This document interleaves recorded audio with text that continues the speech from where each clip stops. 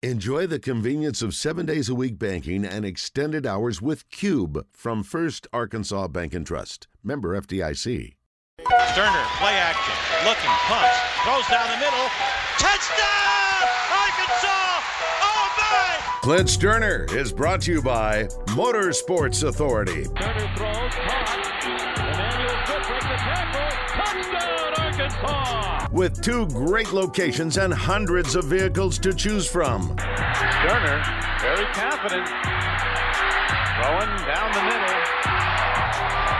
This Clint Stoerner, he's putting on a show. Check them out or visit online at msastore.com. Play fake, Stoerner steps out of trouble. Wow. To a wide open receiver. It's Cobb towards the end zone. Touchdown!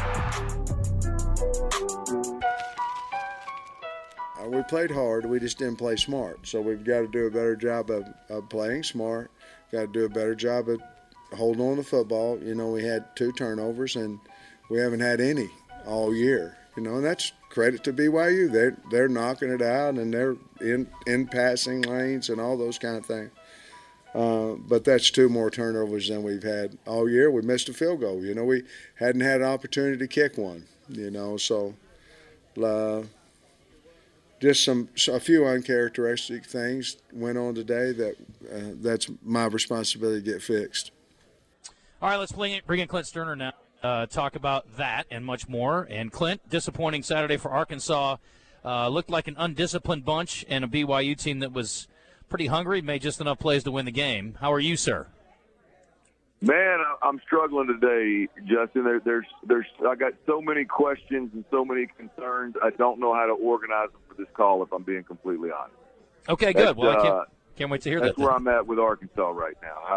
There's a lot that I don't quite understand. There's a lot of poor play. There's a lot of what appears to be poorly coached. You know, there's just so much to unpack here. I don't know if we got enough time. All right. Can I start? Sure. Is this a bad Absolutely. offense for KJ? Say it again? Is this a bad offense for KJ?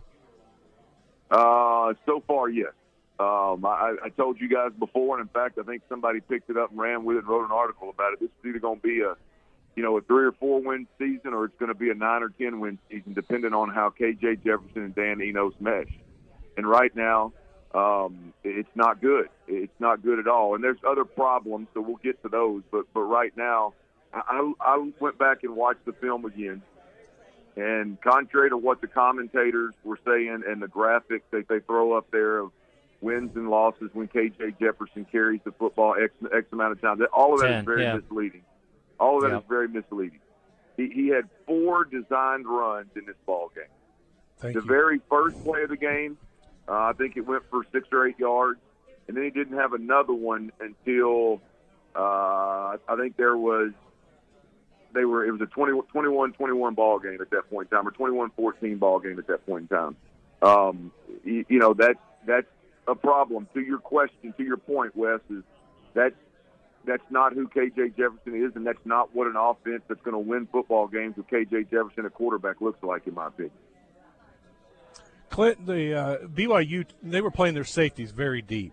And to me, that should open up the middle of the field for you, some underneath routes. And I just don't remember, and I'd have to go back like you and watch, I don't feel like they attacked that.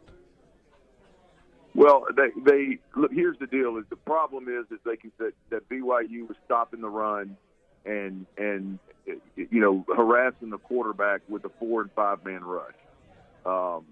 When it's all said and done, Arkansas is never going to be a team when KJ Jefferson's quarterback, and I don't want them to be a team that goes up and goes, okay, well, the safeties are deep, the middle of the field's open. Let me get in gun, snap the football. Hopefully they protect. Hopefully I've got one of these big-bodied receivers that can get there, and when he gets there, there's not somebody stuck on him like glue. And then hopefully KJ makes an accurate throw. Those are just to me, those are. Your point is very valid. I think that was the case time to time. But, that's down the list of Arkansas attacking voids and zone coverages for me of the problems. I mean, Wes, you look at, they try to run a mesh concept. Again, when they went up 14-0, their next 3 drives, really their next 4 drives were absolutely garbage. and you can look up the first drive. They're backed up in their own in their own territory. They go up 14-zip, right? They're backed up in their own territory, and for some reason, A.J. Green's not in the ball game, and some guy named Burden or whoever this 6'7" kid is the receiver, and they try to run it outside, can't run it outside. He has the drop, and then you're punting, giving them a short field. Boom, they come back and they score a touchdown. And the next one, to your point, they try to run a basic mesh concept, and all three of the receivers run together. And it's just that's where I get the poorly coached. It doesn't seem like these guys are executing cleanly and precisely. And boy, in this league, man, you've got to do those things. And so I don't know why when you don't have one receiver, you think you have four. You're running all these other guys in there and giving them opportunities. I don't know why you have a quarterback like K.J. Jefferson and you're not designing more runs early on in the ball game to get that thing established. The fourth down call is suspect at best when you got 250-pound quarterback. There's a long list, guys. Clint, let me ask you about that play specifically because that got the lion's share of the attention afterwards, and Sam was particularly perturbed about having to answer questions about it, it seemed like. We talked about the options there. Against a 10-man box, you still like quarterback sneak or you want to see him do something else? That suggested you got a couple of receivers over there, and they were wider than the widest defender. I don't know why you don't throw a little out route or something. It's easy for me to say, but there are options, and there are a few of them that are better than what they did, in our opinion, and I think in most people's opinion. What'd you think of the play call? Well, I don't like it. I don't like – look, I mean, the guard and the center got the defensive tackle got immediate penetration between the guard and the center. So if we're just talking about execution, it was a piss-poor job by the guard and the center. It caused the running back to then bounce outside, which bounce off track, and then that gave BYU's linebackers free shots on the running back, and you had no chance. So if you're just looking at the play and saying, okay, that's what was called, it was poorly executed, right? Which now we get to – I don't know how you let a defensive tackle – right, in the A gap on an inside run on 4th and 1. I don't know how nobody accounts for the defensive tackle. I have no idea how the hell that doesn't happen. That guy should be doubled, if not at least have a hat on a hat. It doesn't make sense whatsoever in that particular situation. It's a very vanilla situation in 4th and 1. You know what you're going to do. You knew in midway through training camp what the hell you were going to do in 4th and 1. So whether you like it or not, it was poorly executed. I don't like this with this personnel and what Arkansas has in the running back room and with K.J. Jefferson, more importantly. I don't like the slow developing shotgun mesh point. I don't like it at all, much less on 4th and 3rd and short. I don't think it makes sense. I think you give the linebackers a chance to read who has the ball and it's delayed. I don't like it at all. And then you get to the point that I think any casual fan that was sitting there drinking cold beer watching that game can see is you got 245 pounds. We're living in an era where the good physical running football teams are lining up under the center, and their 245, 6'3" quarterback is leaning and getting half a yard. I just don't. I don't know how you land on the play call or the execution that you did in that particular situation. Clint Stoerner joining us on the Brandon Moving and Storage Hotline. It's all brought to you by Motorsports Authority. How about some bright spots, Clint? Because I like to have a cup that's a little bit half full, maybe a quarter full today. The young stars, Isaiah Satania. Luke Haas is obviously the next rising star at tight end for Arkansas, and there have been a handful of those over the years. We were kind of questioning, too, though, not to turn this positive into a negative, why isn't Satania getting more opportunities in the offense? He's obviously one of your most, if not your most, explosive players. But what'd you think of the two young guys? And, again, I'm trying to find something to be positive about here. Help me out. Well, let me take your positive and twist it negative because I think you hit the nail on the head. The whole time I'm looking at these receivers, and while the Luke Haas kid looks good, I like Tesla as well. They lack wiggle big time. I mean, it is nobody's winning 50-50 catches. Nobody's winning when they're covered. The DB's on my back, and I'm just going to big hands catch this thing, big body, big hands catch this thing. They're not winning those types of battles. And while I like what Tesla and Haas has done, They really lack that guy that can catch the snag route and make somebody miss and has that quick twitch and can catch that little bubble screen thing, which I really, really like, the little smoke screen thing. Can he catch that and make somebody miss and hit a seam kind of deal? I don't know why Tesla is not. I mean, Satania is not more involved in the offense. I mean, he is non-existent. I don't even know if I've seen him have a catch all year long on the offense.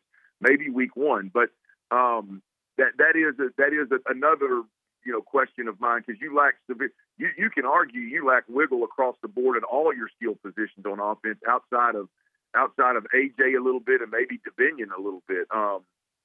So I don't know why that guy's not involved more. But on the special team side, on a positive note, I really like what that guy brings to the table, man. I mean, clearly, especially in today's game, that's rare. And to have him and to have him not only score points but give you field position a couple of times was big as well. But you mentioned the Haas and the Tesla kids. Really, Haas, I really like what that dude brings to the table, man. He's going to be fun to watch over the next few years. And on the defensive side of football, guys, look, I know they got hit with a trick play. They got hit with a couple of big plays. There was the big run that made it 14-14. The two big throws down the field to the Rex kid, the tight end, that ended up making it 21-14. The defense, these corners I like the big, long physicality. I think the defensive line is something that you can win with in this league. I don't know that they're as good as the commentators are making it sound in terms of being a big-time SEC defensive line, but I do believe they're guys that you can win with. So I really like our corners, and I'm good. I'm good and comfortable with our defensive line. So there's you a couple positives. I like that. And Justin pointed out they did run the ball a little better against BYU. They averaged 4.5 yards per carry. When you look at it, KJ threw it 35 times. They ran it 39 times. Now, 4 sacks are in there, so that would be running it 35 times and trying to throw it 39 times. They have more pass plays than run plays. Is that the recipe for Arkansas? Well, no, it's not. To answer your question, absolutely not. I thought Arkansas had 3 shots down 38-31 to win that game. After it went 38-31, they had those 3 shots, and that's typically a situation. Here's when Arkansas went up 31-21. Or hell, let's go all the way back, Wes. And I'm sorry, I'm going off in the weeds in your question. But when you go up 14-zip, that usually is a situation where KJ Jefferson in this run game really suffocates you and makes it hard for you to have that big swing to come back and tie it, or have that big swing to come back and go up 21-14. And they weren't able to get that. When they went up 14-0, I think they went 4 drives and over a quarter of football without getting a first down. And that was a problem there. 31-21, Arkansas goes up, and that's a time when Arkansas really has a chance to dominate the clock, run the football, and really suffocate that team. And they weren't able to do it, right? That's when you have the 4th down turnover on downs, and then you have the interception. And then Arkansas goes down 38-31. You got 3 shots to come back and tie that ball game, and you're not able to get it done. Those, with the exception of the last drive, West, where they obviously had to throw it multiple times, all of those were opportunities where in the past, and ultimately the way Arkansas is built is you've got to take that game over with your run game, and they weren't able to do it. Again, I think it's a combination of several things. I don't know why I don't know why, and I hope this isn't I hope this isn't an overall thing. I hope this changes, but the outside zone is something that they are just going to beat their head against the wall. They are not good at it. It's not productive. Sure, you pop one from time to time, but it's not productive consistently. You string your offensive line out, and I don't. The one thing I'm comfortable saying, I don't know how good these guys are or are not up front, but they are not good on the outside zone. They're not good stretching, reaching, and riding defensive linemen to the sideline and waiting for that crease to pop. That's just not what they do well. And so there's a lot that has to change, Wes. But back to your point, no, it's not. This needs to be a run-heavy football team. All right, Clint, we're going to leave it there. We're going to run ourselves. We are a run-heavy show today, so we're going to take a break. We'll come back and visit with you on Friday, and hopefully we're feeling a little more positive maybe by then as Arkansas heads to Baton Rouge to take on an LSU team that is coming off a skull-dragging of Mississippi State on the road over the weekend. So we'll get your thoughts on that. Easier, boys. That's for damn sure. So we'll see how it goes. No doubt. Y'all be good. Hey, do you like Daniels a little bit more this week?